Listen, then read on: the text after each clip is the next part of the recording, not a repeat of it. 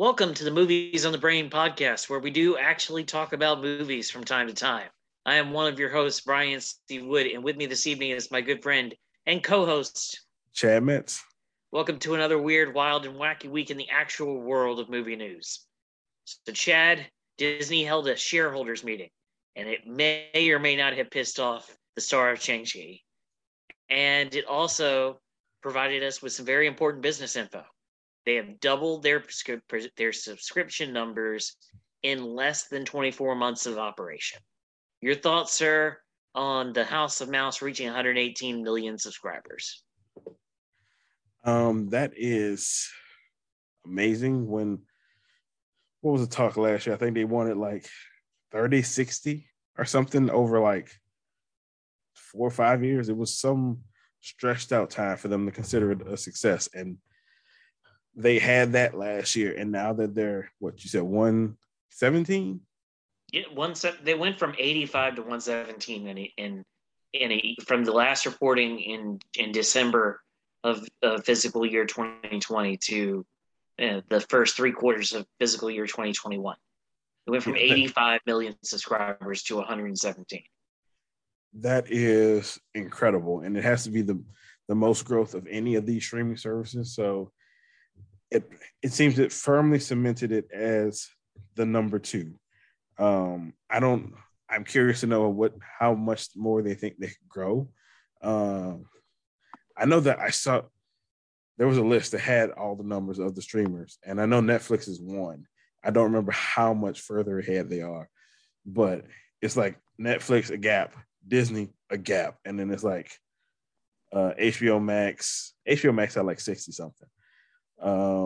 Paramount and something. Oh, Paramount. No, it's HBO. It's HBO Max, Hulu, and Paramount was the last one. And that seems to be.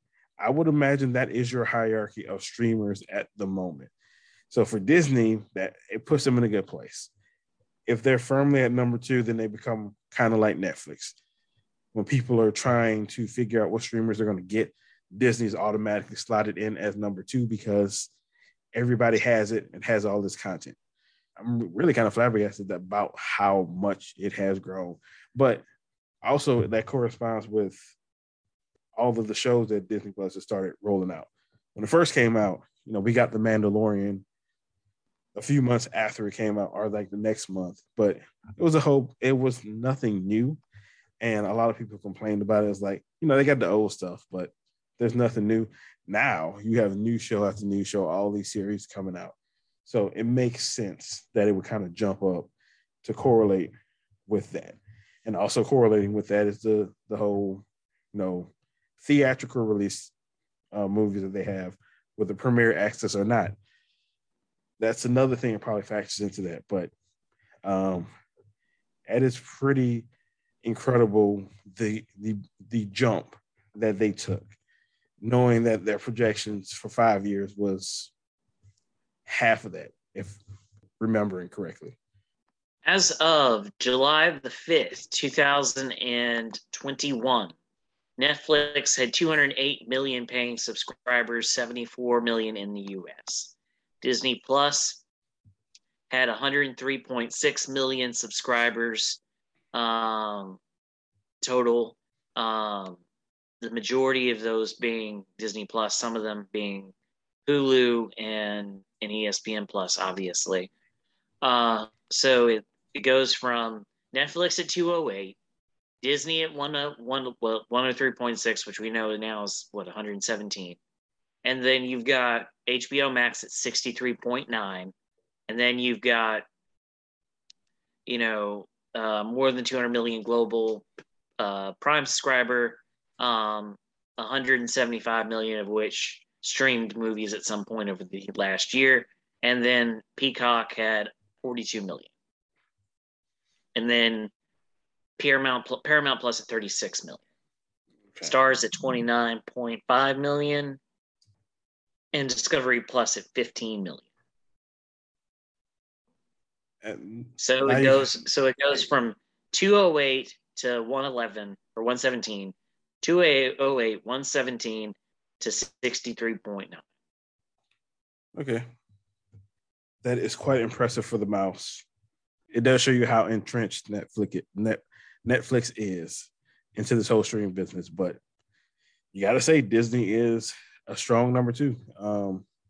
And as long as they keep their current schedule going, they'll probably remain at number two. All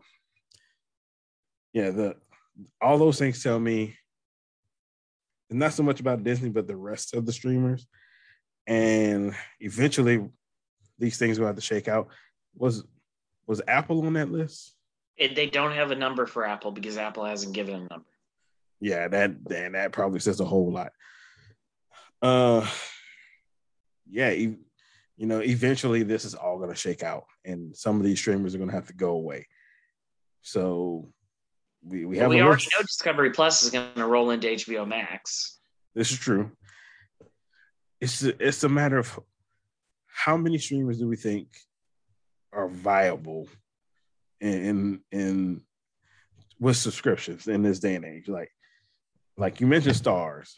I have Stars, but it's only because I have Stars through cable. So that's kind of different. How many people are just independently subscribing to stuff like Stars? But I think for sure, people are willing to say, I'm subscribing to Netflix, I'm subscribing to Disney Plus, and with Disney Plus, you probably are going to include Hulu and the ESPN, so they're all lumped together.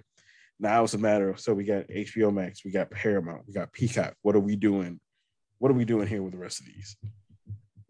And HBO Max leading the way. So really, it's 69 million, and you add in the 15 million. What, 76 million subscribers total? Yeah, something like that. Yeah, so I mean that's still, a far pace behind Disney. But Disney is the IP king of the international world, in terms of content and classic content, nostalgia-driven content, all the things. So there's a reason for everybody to have Disney Plus, and then you add in the new original content that is everybody always buzzes about, like you said, The Mandalorian. We've gotten three Marvel series, all of which have been critically and commercially successful. And we've got two more of those Marvel series coming this year, plus three more movies. And it looks like, as you said, if certain events come to pass, that we might be beholden to the Premier Access model for a little bit longer. So there's another reason for you to sign up for Disney Plus, because you can have access to buying or purchasing these things for a 2-month rental, basically, because it's a 3-month rental, because Jungle Cruise isn't supposed to be available on Disney Plus till November, but you can obviously buy it now and only have it for you until November. Same way Mulan was a September release, and you could keep it till Christmas. And in Christmas, everybody got it. So it's generally that 2-month window you get exclusively for your $30. So it'll be interesting to see what happens. But the Mouse also made some other news in that conference call. Chad, tell us more about this investor call. So we talked about it last week about the release schedule with COVID kicking back up and things like that, and that was addressed on the investor call, in which the new CEO, I forget his name, I know it's Bob something. Bob Chaswick. Okay, we're just gonna call him Bob because I don't want to get his last name wrong. He did say that Free Guy and Shang-Chi are the two theatrical releases right now, and he called them an experiment in this movie release window that we have here. He did say that he also commented on the Eternals. He said they were staying in the early fiscal year 2022, which for Disney, their fiscal year starts in November. I think it ends in October and starts in November. Either way, that was just a fancy way of saying that Eternals is staying put for right now. And I think there was another one that is in there too. that was mentioned. But that was He a big said thing. West Side Story. He said West That's what Side it- Story is also staying theatrical. But the thing is, he did say that Free Guy was out of necessity. He said that there were contracts that they had taken over from the Fox deal that they couldn't renegotiate or fix, and so they had no choice there. And then when his experiment comments, I can understand how why he would say that, because it is sort of true. But at the same time, you've already got one Marvel star who's suing you. You don't really want to piss off another one. And it's very clear that the young man who is starring in Shang-Chi used the movie as an underdog, certainly, and maybe in unique circumstances, but certainly not an experiment. And I also think that was kind of hurtful, being the first Asian movie with an Asian led cast to be called an experiment. It would, this isn't an experiment. This is a Marvel brand that, yes, right now is tracking somewhere in the 20s to 30s, but who knows, and certainly that's not a ton of money, but, at least it's getting out there. Yeah. So you can understand where he's coming from. You can understand where the CEO is coming from. You understand where the star is coming from. Yeah, I mean, nobody wants to say the thing that you worked so hard for. And in the case of Simu Liu, like, this has the potential to be his breakout vehicle. He can catapult himself into superstardom with this role. Nobody wants to hear that thing that you're so proud of. You have so much hope and faith in and investment in, that it is considered an experiment by the people putting it out. So I completely get where he's coming from with his tweet about it. But I, like you said, I see where the CEO is coming from. I think he could have said it better, but he's saying that. I mean, he's saying what we all know. The movie landscape is very volatile right now, particularly because we have another surge in COVID. We don't know when that's going to end. We don't know what that's going to look like and how that's going to affect movies going forward. The more we go, the more we see how this goes. And to date, Disney has not released a high-profile movie. I mean, Free Guy just came out, but like a Disney property all the way through, day and date, since the pandemic started.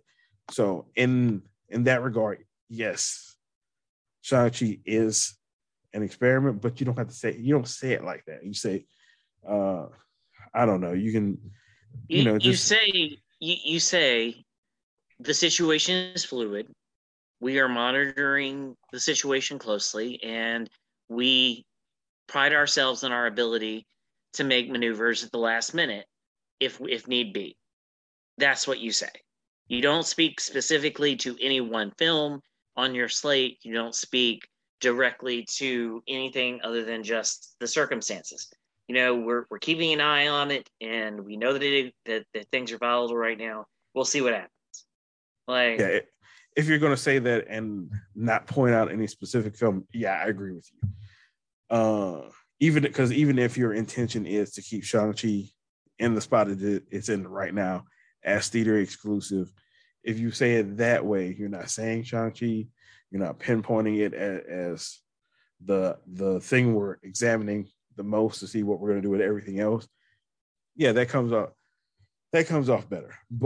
And it also gives you wiggle room, because if you do decide to make a last minute change, then you can just say, well, we were monitoring the situation and our data and our numbers suggested that this was the right move for us to make.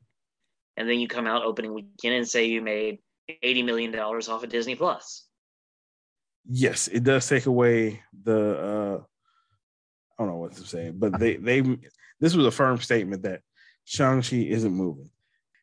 But I kind of think they wanted to make it a firm statement to say this movie, no matter what, right now, is coming out in theaters and we're not going to change it. And I think they wanted to make that statement clear to get as many people into the theaters as possible. Like, this is it. If you want to see Shang-Chi, you're not getting on Disney Plus. We know it's like 3 weeks out. We know there's a surge, but we're keeping it in the theaters And you know that because we're saying it right now. Yeah. It's holiday weekend. We're keeping it in the theaters. We're telling you this right now. No matter what, we're keeping it there. Other way, yeah, you have wiggle room. Like, if it really flares up in the next 2 weeks, you'd be like, okay, we'll move it. But now it kind of has to come out on that date. And I don't think the box office from this past weekend has done anything to dissuade them from that. But when we get to the box office, we can talk about that. I don't know. I still don't know how these companies see the box office has been happening, even this weekend, and think, oh, yeah, we're going to make money on these movies. I just don't see them making money on any of these movies, but that's just me. Well, we talked last week about acceptable loss. Acceptable loss in terms of these movies were made before there was a pandemic. These movies were intended to make billions of dollars, millions of dollars, but not billions of dollars in profit. Like, they were supposed to spawn merchandise. They were supposed to spawn ancillary materials. They were supposed to do a whole bunch of things. And then the pandemic happened. And, when Suicide Squad, for example, started filming in 2019, COVID was not a thing. No one saw something like that coming. And so the film and the decisions and the creative choices that were made, budget-wise and otherwise, were made without the pandemic in mind. You have to account for, if you're releasing it in a pandemic, that you're not going to make back the money you would make if things were normal. And, that sucks. But you also can't continue to hold inventory for years.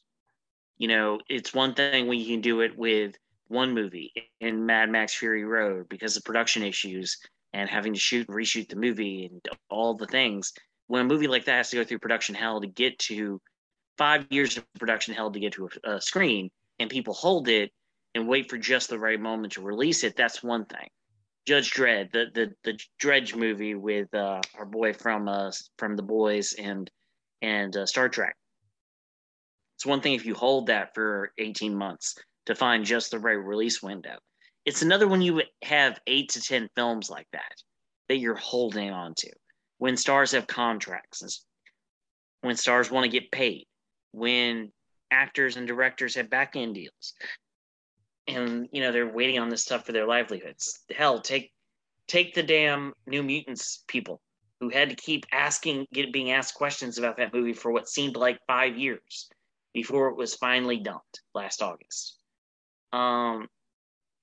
People want, you can't hold inventory like that. You eventually got to release it. And so it ultimately comes down to how much of a loss are you willing to take? And the buzz around Suicide Squad has been that Warner's is happy with the HBO Max numbers. They're not sharing what those Max numbers are, but they're happy with them enough. And there doesn't seem to be any animosity toward the studio for James Gunn and for what James did. It's just, as your boy said on Twitter this afternoon, a movie with a similar title and some of the same actors playing the same parts came out in 2016 and wasn't very good. And, as much as you wanted to slap from the director of Guardians of the Galaxy on there, it didn't really translate that this was something different, And that might have been true even in a non-pandemic. But we're at a point, as we said last week, studios have to decide what is acceptable loss because you're not going to make profit. And in Marvel's case, you got to release it because you got to get the story going because you're into Phase 4 now and things are rolling and the multiverse has been exposed and all the things. While that is true, money still rules everything. And if Disney's like, we need the money, then everything gets pushed back. But depending on the surge, I don't know what you do with Eternals because that might have to change. That's where, this is just from the little bit of stuff I've been reading about this the virus surge and stuff now, it seems like the experts think the wave should peak in September and hopefully we'll be to a point where everything flattens out for good in November. So maybe we get past the September ride, Eternals and everything is still on the board. Marvel can gamble because they got the Disney money. Disney's been doing well enough at the box office where most of their films, they're not making profits, but they're not, they're either not dying on the vine or they're breaking even. They're slow but steady. And Yeah. all of their movies have had the best second week drops of anybody. I mean, even as bad as Black Widow's second weekend was, it was still a better second weekend than the Suicide Squad. Yeah, Suicide Squad was terrible. 7 million. Yeah. But I say that because of, when you say the story, we also have to remember there's a third party in Marvel's cinematic universe storytelling, which is Sony's rights on Spider-Man. And Sony will protect that movie at all costs. And they need money. So if things are getting dicey, they're probably going to move. Damn what Marvel wants. So that's something we also have to consider in all this. Which they have quite messy. Which they have moved. Let There Be Carnage, as we talked about on last week's podcast. They did move it.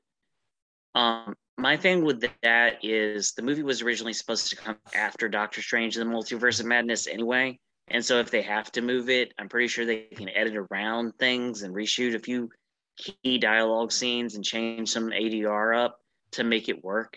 I don't think it's going to be, despite what the people on Yahoo News say, it's not breaking news that Doctor Strange is going to be in No Way Home. You can make some clever edits and fix that in post if you have to. I mean, Marvel's not that deeply interconnected. It's just going to be rough for people that are for us people that are waiting for the movie, because we've been waiting for the movie. Have not seen anything from the movie. And I think that is directly because of the surge and them being unsure of what's going on and them holding on to the trailer. So yeah, at this point, if we're lucky, that trailer will be with Shang-Chi. If things keep going the way it is, it might be with Venom. If it's not with Venom, that means this sucker's probably getting moved. But we have a few months to see if people can get their act right and get everything together so we can go back to the movie. They also have Afterlife in November. And they dropped a trailer for that. They did. And that trailer was dropped right in the right in the sweet spot. Like things were getting bad, but not quite bad enough.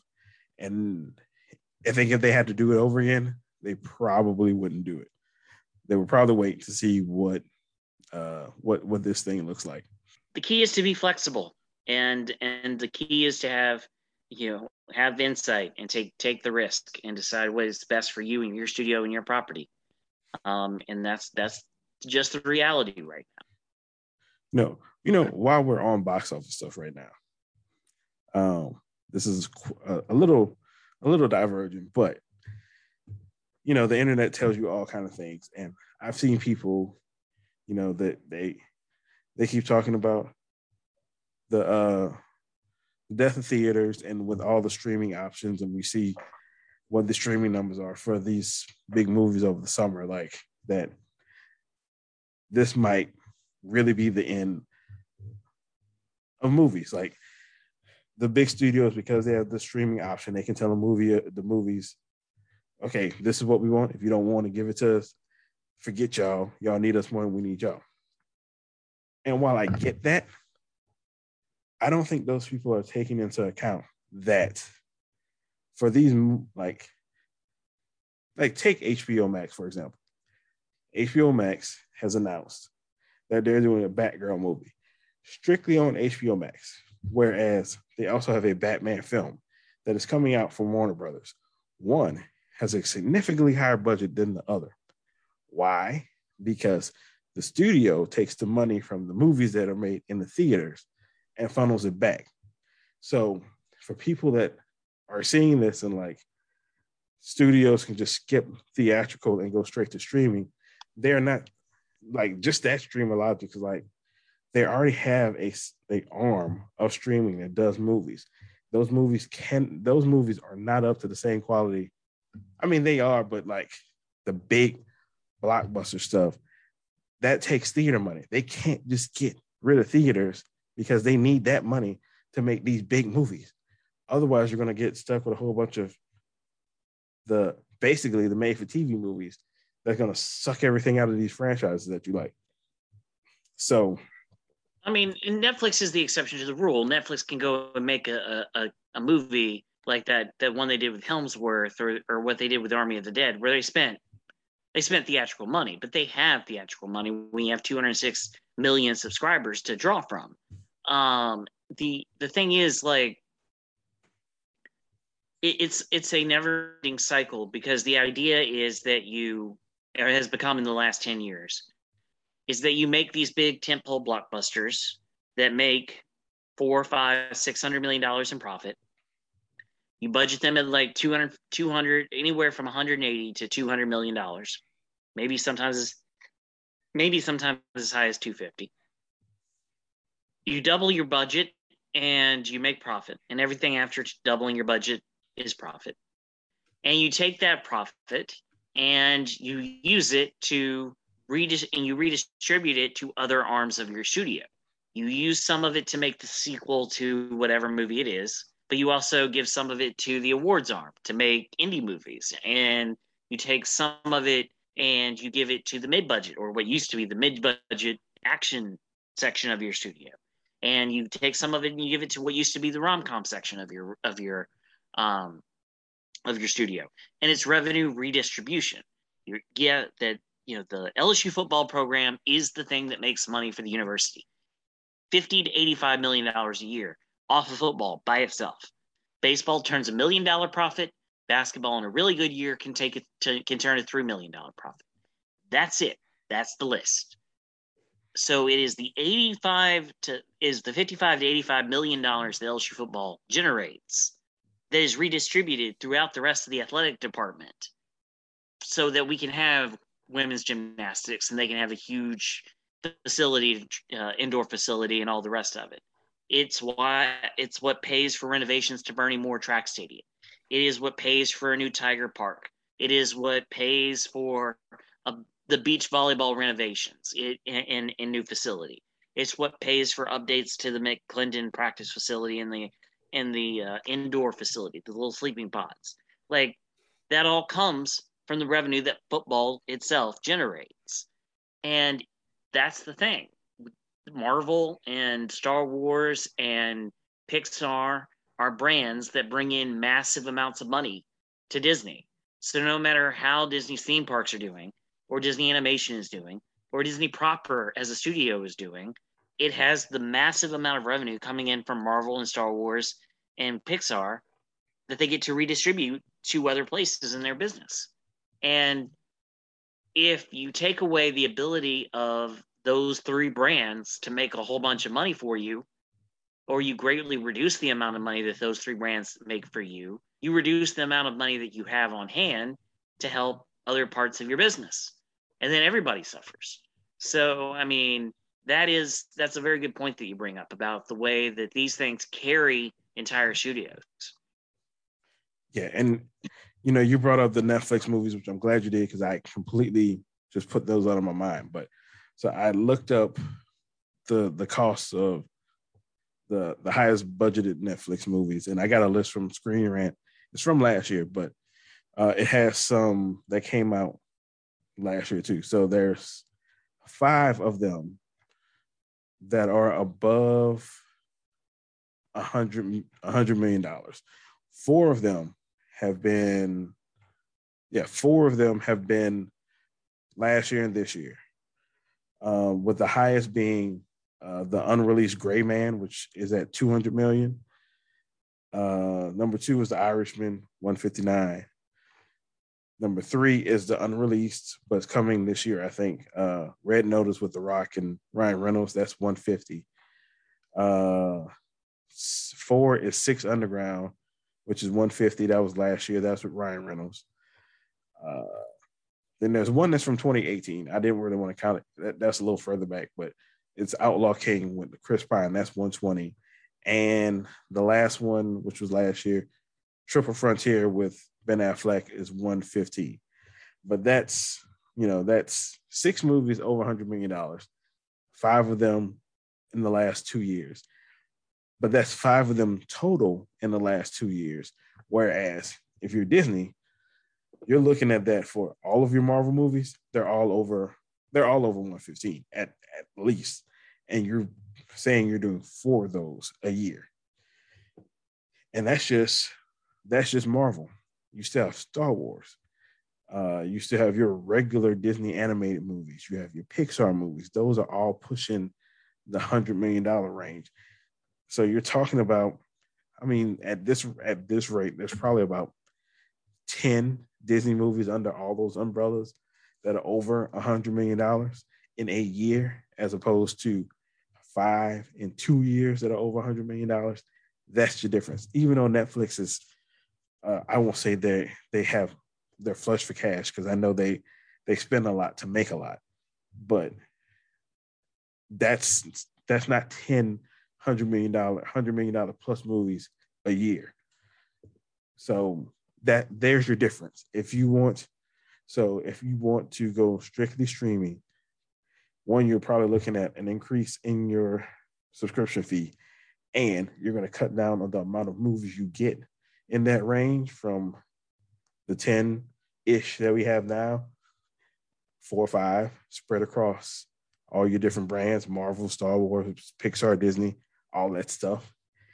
And you're still going to have to produce your Disney Plus content, which that's probably going to eat away in that budget too. So if you think that they can get away from theaters and you still get the same amount of content that you got from the theaters for the same amount of money, that's just not going to happen. An alternative argument there is that you would decrease the budgets on films, and that's a novel argument because the mid-budget movie has eroded.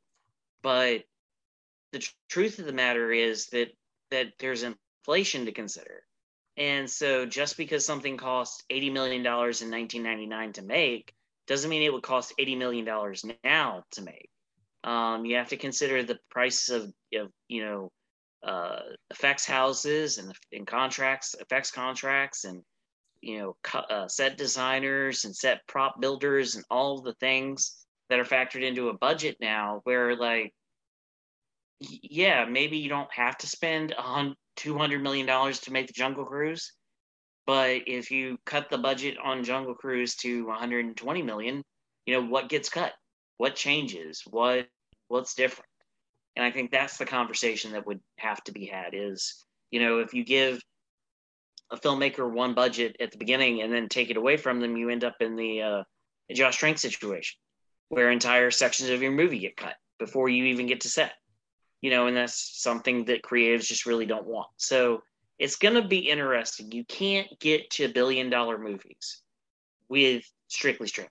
You just mathematically can't do it. Netflix can't do it. Disney can't do it. You can't make $1 billion movies.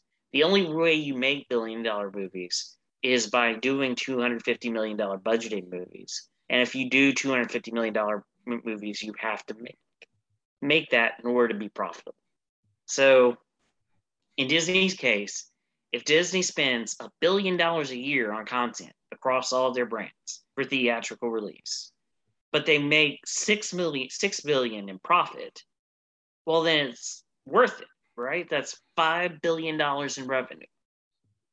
But you have to have that $1 billion to spend. And every one of those, at least half of those have to hit so that you hit that number.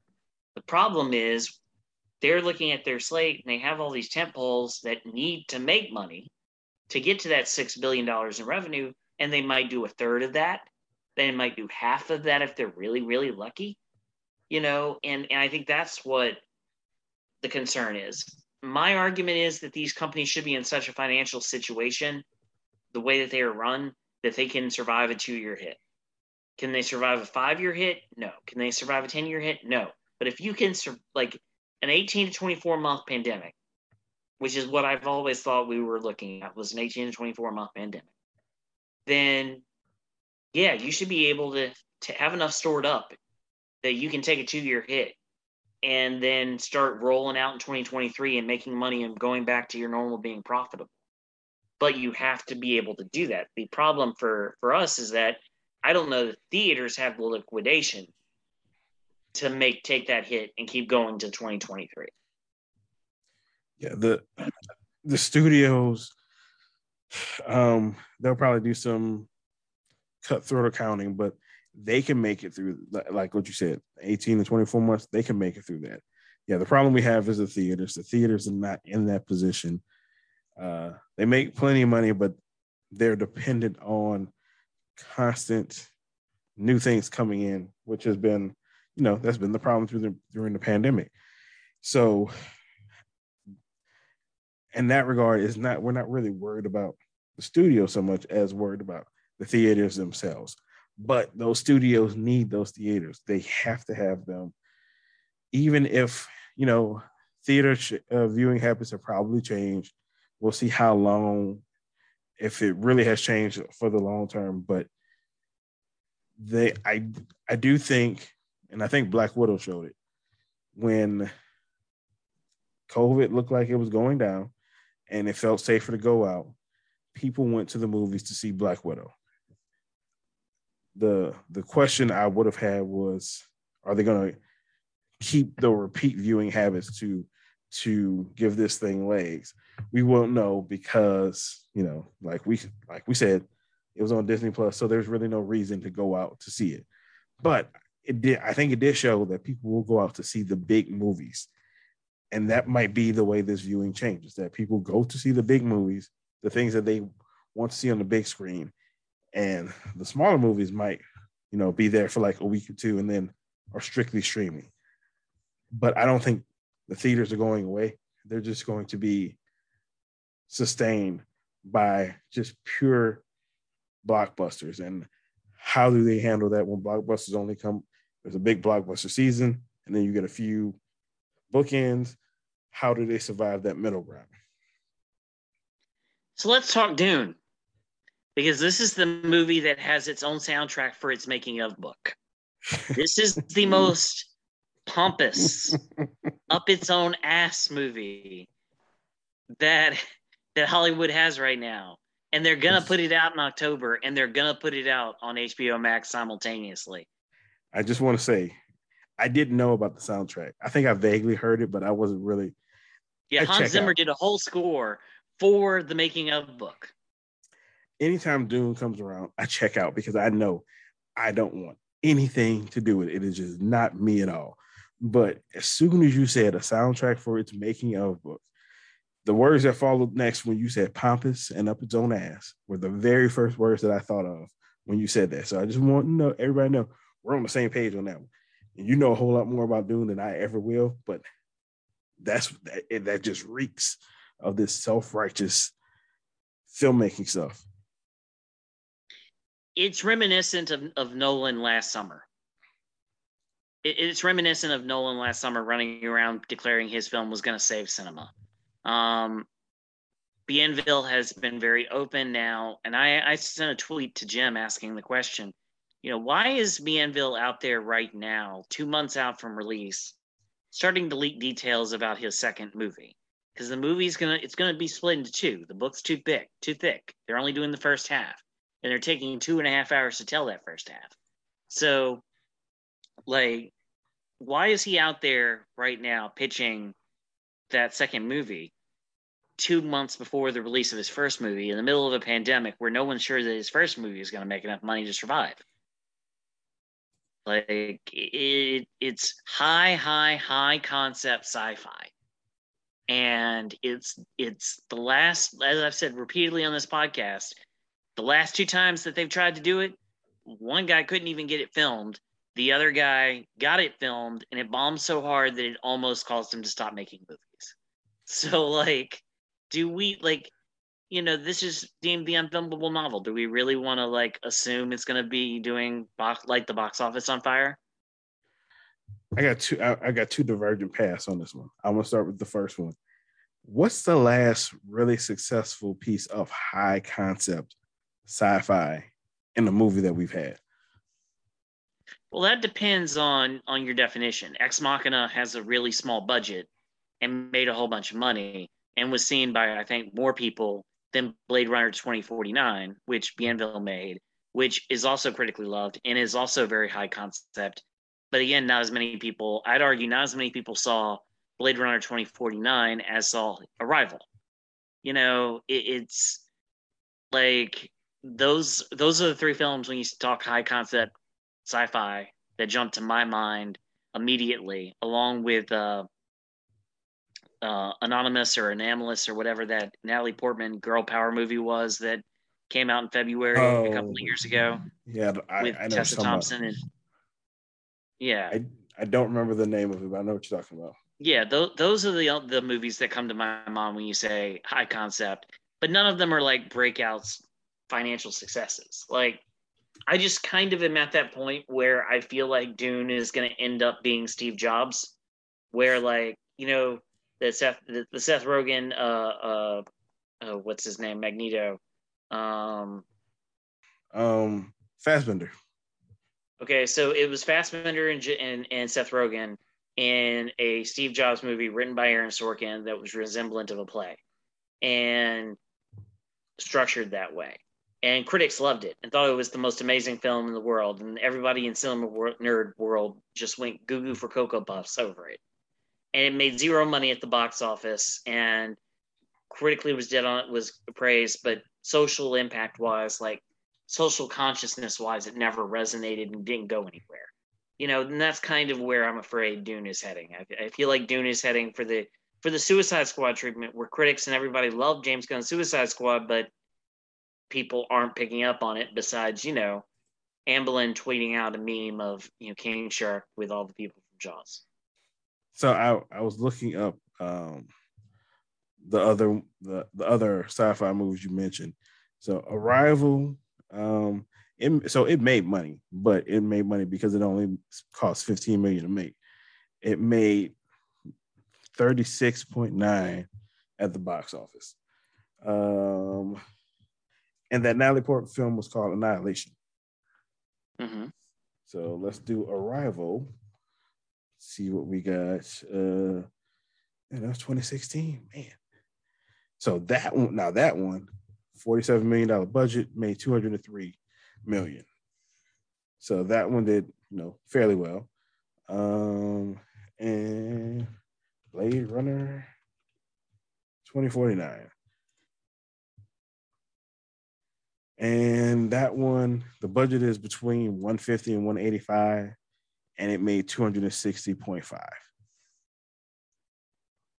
See, so his last two films are Arrival and Blade Runner 2049, and then Annihilation was our Black Swan dude, Aronofsky. It's wait, which one?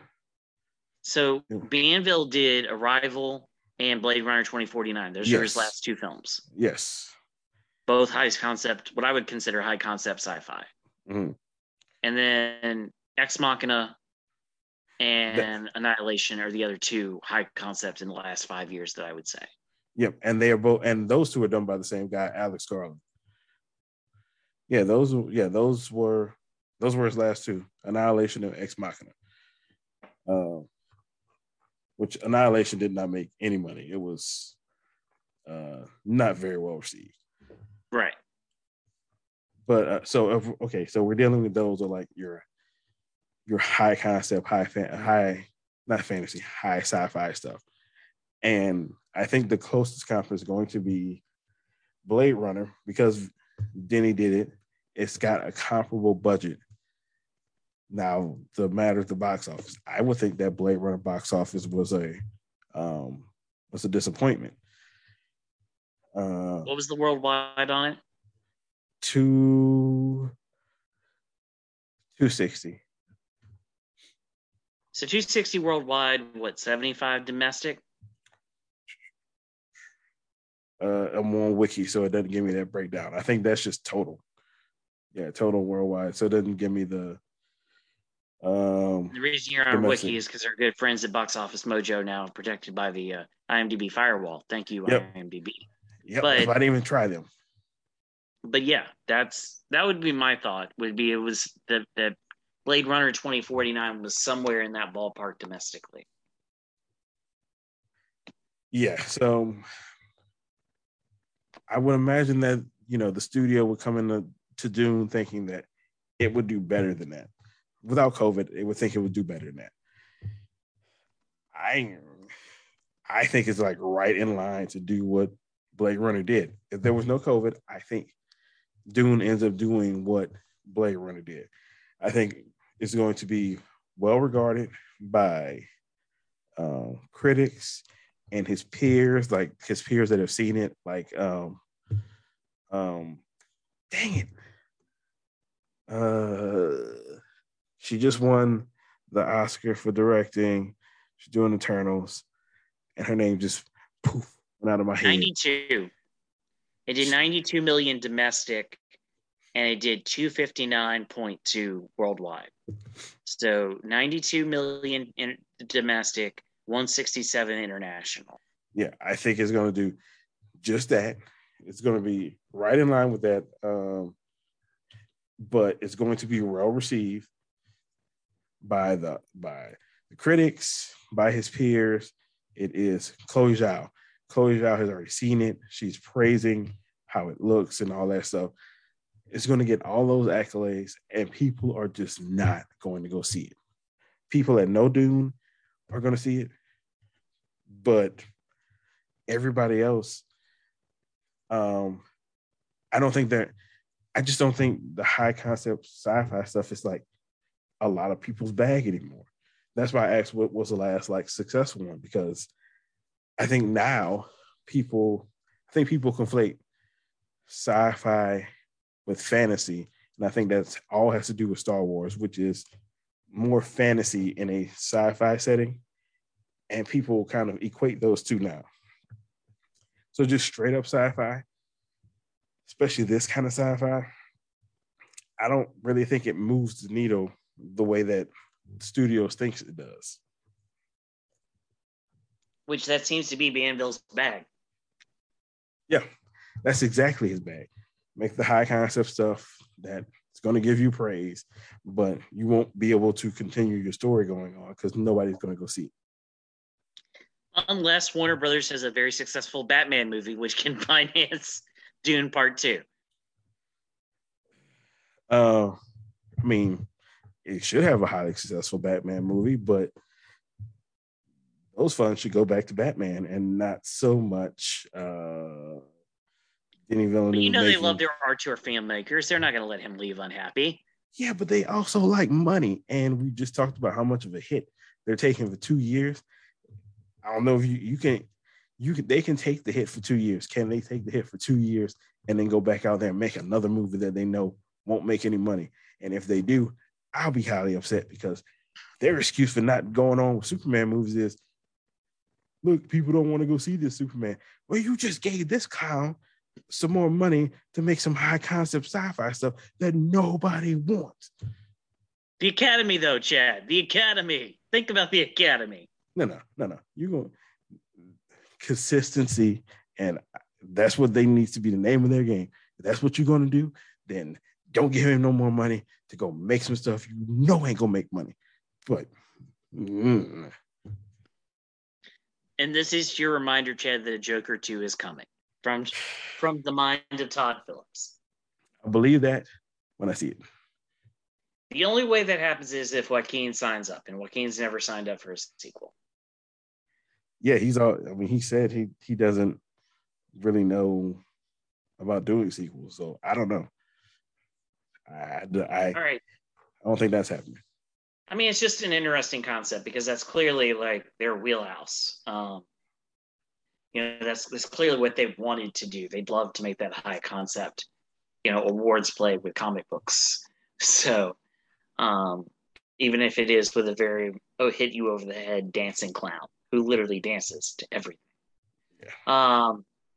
So Chad, let's finish this podcast up with some conversation about King Shark. Who makes King Shark's pants? Does King Shark go to a tailor? And if so, does that tailor get eaten and they have to replace him with a new tailor? What about the wolf, the werewolf, the weasel? Did the weasel escape the island just to go kill a bunch of kids in Mexico? Was that what he did? And why would you not definitely make sure the weasel was dead before swimming away and getting your head blown off. Okay, so the second question first, which I've been grappling with ever since I watched Weasel Get Up, considering they have a little box that monitors the vitals of all of said Suicide Squad, and that box did not light up when the Weasel got up to run away. Nobody noticed that because he ran away right after everything happened. You would think somebody would have noticed that he got up and went away. And like, initially when I saw it the first time, I thought he was going to run, get way into the background, and his head was going to blow because they just blew it up because, you know, he served his purpose.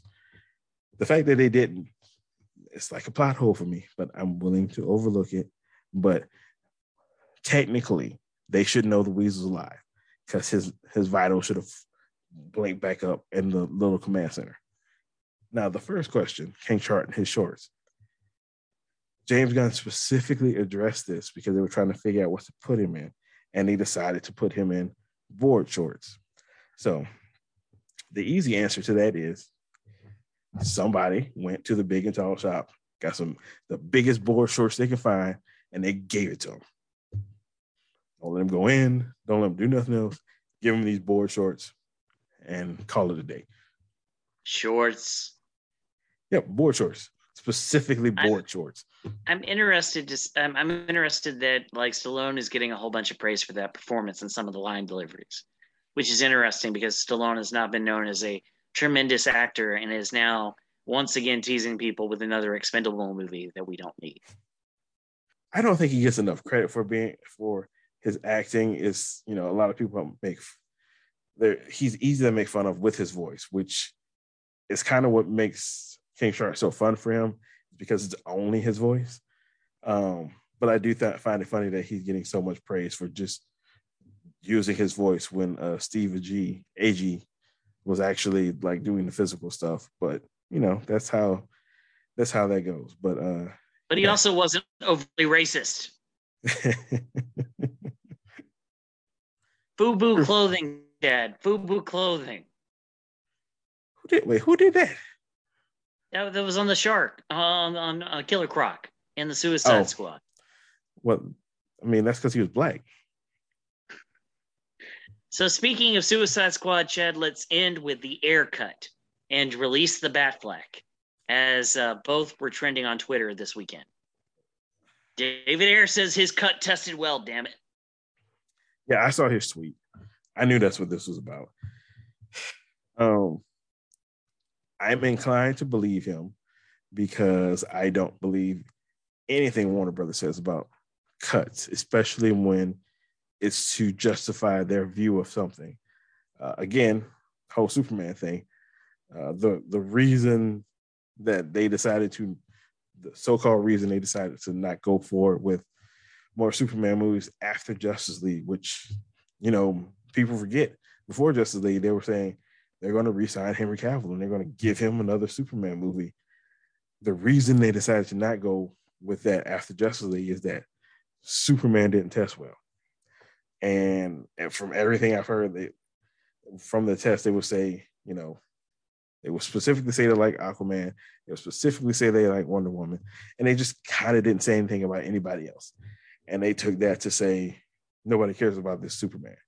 So if Ayer says that he had a cut that did tests and people liked it, I believe him, because Warner Brothers has no incentive to tell the truth in that case, because again, it makes them look really bad considering what we already got. But all that said, as much as I'm bagging Warner Brothers, again, you don't negotiate with terrorists, and you've already done it once, so you can't negotiate with Ayer now. You have to have a line. He's not buying billboards. He's not starting his cult. He's starting to kind of get into some of the things Snyder did by like releasing concept art and talking about it a bit more, but it's in the consciousness because of the Suicide Squad. Like, it's in the conscious. I mean, the man's thanked by the director at the end of the credits. I mean, it's bound to come up. Yeah, and I mean, even with that tweet with the testing stuff, it was like he was everything I've seen him really like get adamant about is like him defending himself, which that tweet was in reply to somebody saying that Warner Brothers never tested his movie and whatnot. So that's when he got up and he took a strong stance. So again, he only comes up to defend himself and what he believes people aren't seeing about the movie, which, at the end of the day, I can respect that. It doesn't seem like he's going out of his way to like try to curry the favor of people to get his cut released. And like you said, we're dealing with the second Suicide Squad movie. So his keeps coming up. So it makes sense to see it. So when, the way Suicide Squad is going, it'll be out of theaters in like 2 weeks. We'll see how much this whole release the air cut keeps trending after that is out of the public consciousness. And what about Return the Batfleck? So people never let this go. And I'm assuming that this was fueled up again over the weekend because I think today, it's either today or yesterday, was Ben Affleck's birthday. And Snyder, like the little troll he is, he released a happy birthday message for him with him dressed up in the Batman vs. Superman batsuit without the cowl on, saying happy birthday. So again, people look at that and they're like, man, that is like what I envisioned Batman to be. And here we go. You start up the Return to Batfleck stuff. That along with those set pictures from The Flash, knowing that he's going to suit up again, it just keeps enough to keep the flurry going that people are going to keep pushing for that. I don't think we're going to get it, but they'll still keep pushing for it and being annoying up until the point the Flash comes out and definitively destroys that branch of whatever timeline we're talking about. Indeed. So that'll about do it for this week's podcast. If you want to keep up with this podcast, you can follow us on Twitter. I am at BCW Tiger Fan. And at The Mess Theory. Thank you very much and have a pleasant evening. Success. Mm-hmm. Indeed. So, Chad, we are now 5 days away from the epic return of one of professional wrestling's greatest names, if not greatest performers, greatest names at least. And 6 days away from the greatest show of the summer, WrestleMania, WrestleMania of the summer, I should say, SummerSlam, from the Raiders' home stadium in Las Vegas, with mask mandates and attendance and all the rest of it. So, which will be the bigger event, and which will have the longer impact? Will it be CM Punk making his return to professional wrestling in AEW? Or will it be whatever Vince has planned for that Roman Reigns versus John Cena main event? So it's hard for me to go against it being CM Punk just for the fact that he's been gone for so long. And he's going to be coming back and sticking around AEW for, we don't know how long, but, you probably think it's a while. Whereas the SummerSlam show, and by my count, there's 2 main events with 2 part-timers, neither of which are going to stick around after, a day or two after SummerSlam. Potentially a third one, because I don't know what Sasha Banks is doing after her little stuff. She's been off doing The Mandalorian, and she might be picking more things that way. So if she's sticking around after that. So unless Cena wins to give him the coveted 17th championship, the only way that SummerSlam can have longer terms is if they're really going to run Roman all the way through until you get to Mania to have whatever match he has. And even then, he's probably winning said match. So I can't see how it's not Punk. So a couple of things here. One, I rewatched last year's SummerSlam tonight. And it's amazing the turnover from one year to the next in terms of talent on the card and people who were on that show that are no longer employed by WWE. But like, think about the fact that like a year ago, the main event was Bray Wyatt, who's no longer with the company as the Fiend, versus Randy Orton. And at the end of that match, Roman Reigns returns 4 months delayed from having his moment at WrestleMania due to COVID taken away. Vince gives it back to him at SummerSlam. He interrupts the match. He makes his big return. And then the next month takes the championship and never looks back, basically. Okay? That return did next to nothing in terms of excitement for anybody past the first 48 hours. So you got the hype after that first Raw, and you got the hype of the moment of, oh my God, Roman's back. That was all you got. And if he pulls a similar stunt this year, for example, having Brock Lesnar interfere in the John Cena versus Roman Reigns match, two guys he's already faced at previous SummerSlams, actually. I don't think that'll carry weight because people will be like, it's Brock. Brock's a part-timer. He'll come on once every 3 months. He'll put on a good show and we'll all have a good laugh. Like, that is what it is. It's not going to shock the world. And Rock has no motivation to show up right now. He's off promoting Jungle Cruise, finishing up filming on Black Adam. And there's nothing that comes from that. I mean, it was different 11 years ago when he showed up at Raw 1000 and he rock bottomed CM Punk in July, because that was setting up the match they had planned for January. There's not a match here to set up for January. There's a match to set up for in April in LA or Dallas, sorry.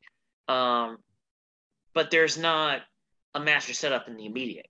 Whereas there's going to be a curiosity with CM Punk. He has not been in a WWF or WWE or professional wrestling ring since January of 2013. His last match was the Royal Rumble of 2013, where Mayor Kane put him through a table. And that was the last time you ever saw CM Punk.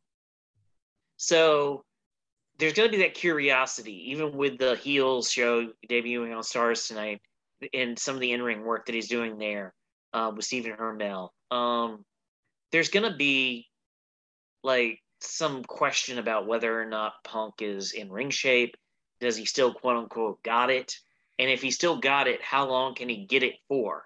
Like, is this just going to be like a 2 or 3 matches and then he's like worn out and has to take an injury break again? Or is this going to be like, I'm here, I'm going to be on weekly television, I'm going to do spots spot matches for pay-per-views, and I'm going to work Japan when I can. If it's the latter, then I think that we're in for, the ground shaking on Friday night and staying shaken for a good while after. I just don't see anything Vince could do in Vegas on Saturday.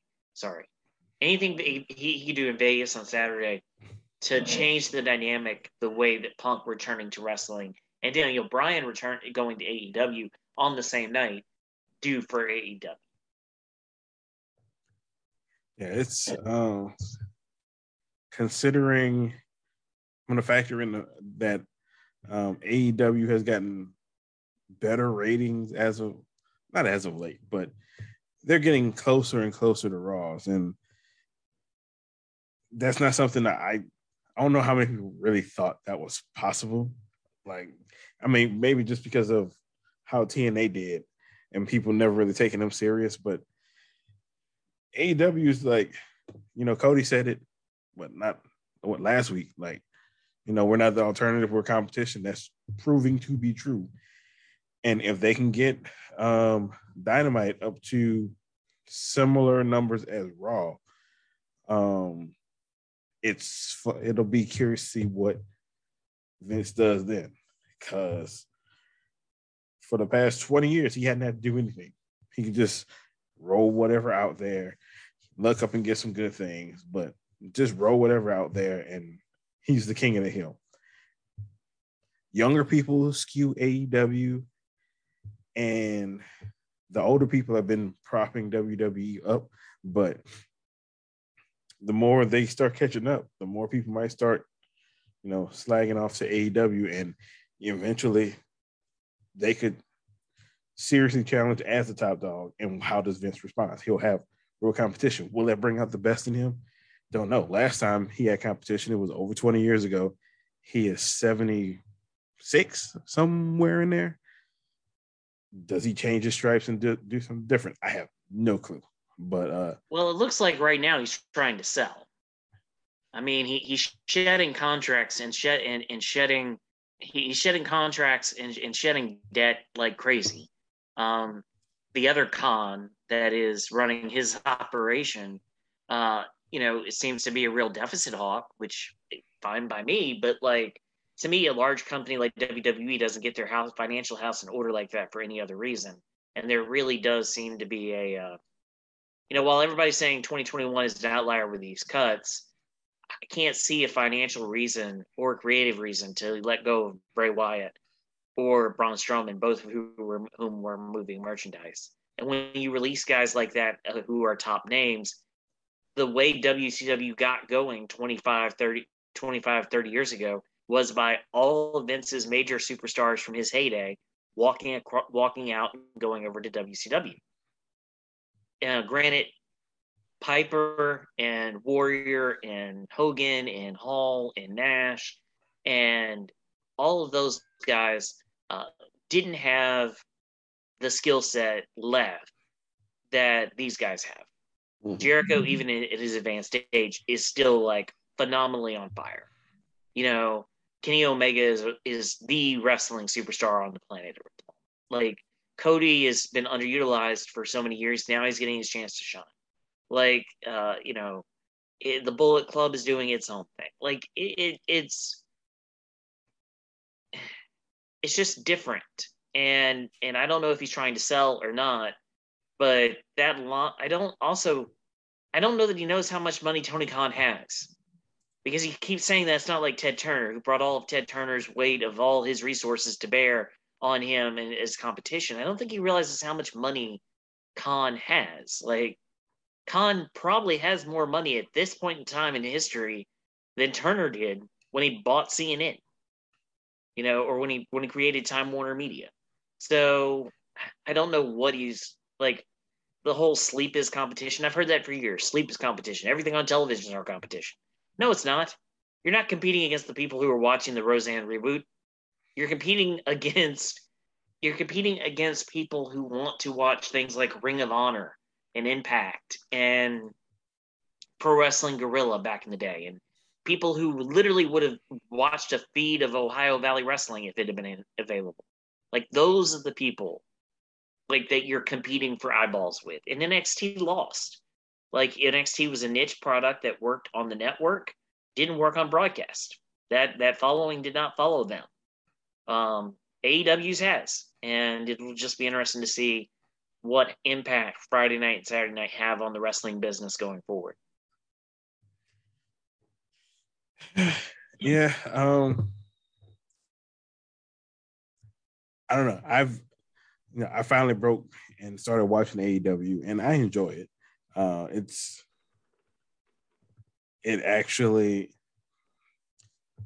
It feels like how I've wanted wrestling to be booked, just from the few weeks I watched it. And that's not to say it's all, great, but I enjoy it. But they are doing things that at least the smart marks want them to do, which is fine, and that is good. I don't know what. Well, I just don't think Vince is going to change. So I don't know what's really going to happen. I think they'll have other 12 or so pay-per-views they do. I think half of them will be really good because they will be built around main eventers that are really good, but then nobody else is going to get anything. But we're also in a point where they only put certain people on TV, so it will feel repetitive for like half of the time.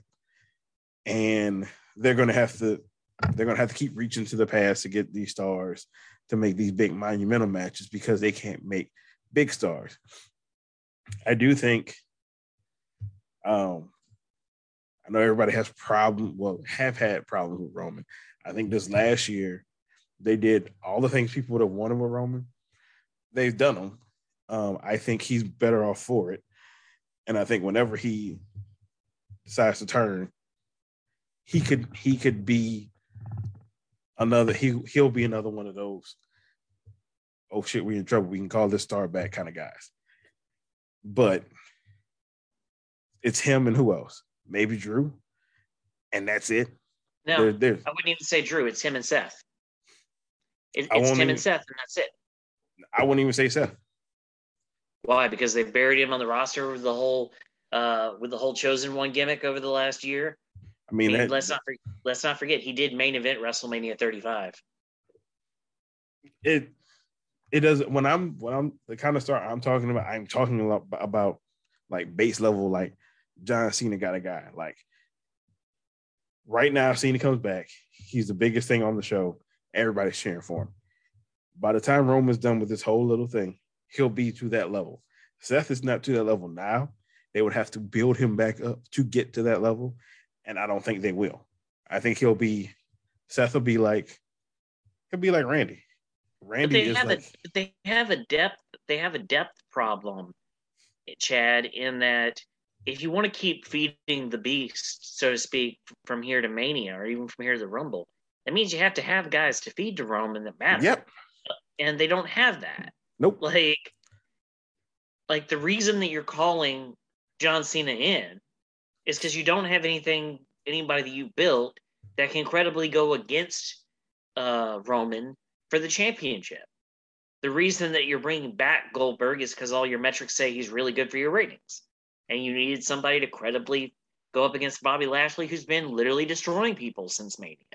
So, I mean, if you don't build stars, yet you have the deepest roster of talent on the planet, that's on you.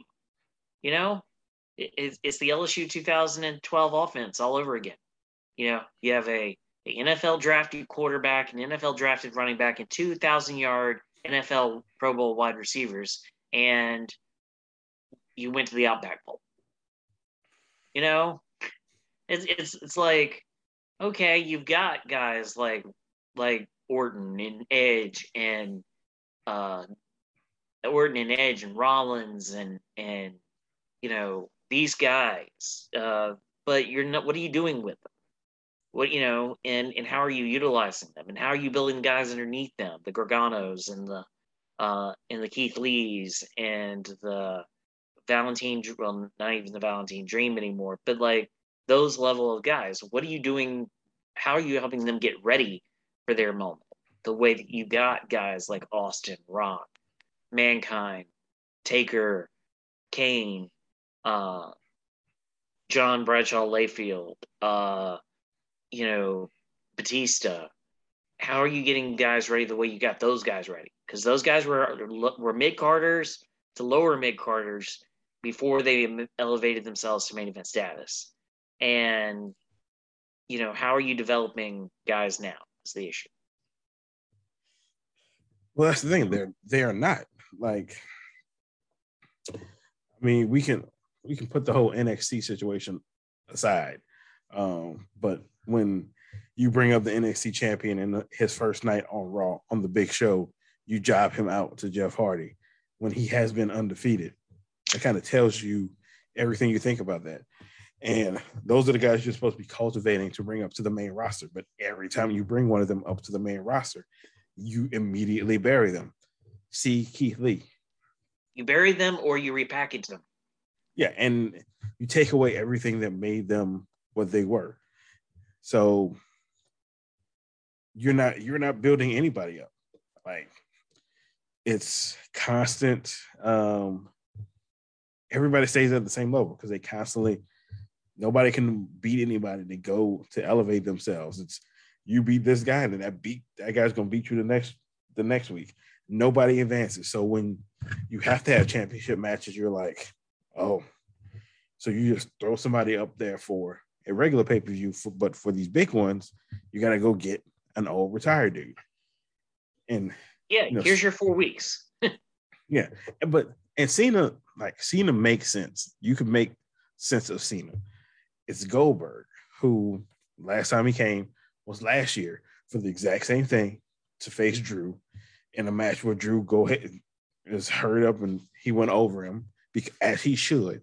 He should look strong against this old man, just like Bobby Lashley should look strong against this old man. But if that's the case, why are you doing this? Well, we know why, because you have nobody else. But when all you can call up are these old dudes to face off against your main eventers, who by most standards are all on the older side. You're looking at a twofold problem. Now you don't have anybody for them to face, and within the next 5 years, when they start getting out of there, you have nobody to replace them. Yes, why the new edict to developmental, no one over 30 starting out. And we want them bigger.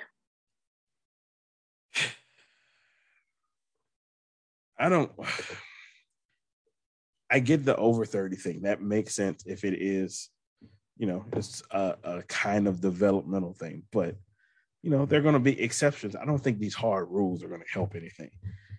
Now, the big thing, it's Vince's MO. He likes big guys. NXT is like the land of the midgets, and he doesn't think he can get any of them over. I don't think that's the case, but that's where we're at.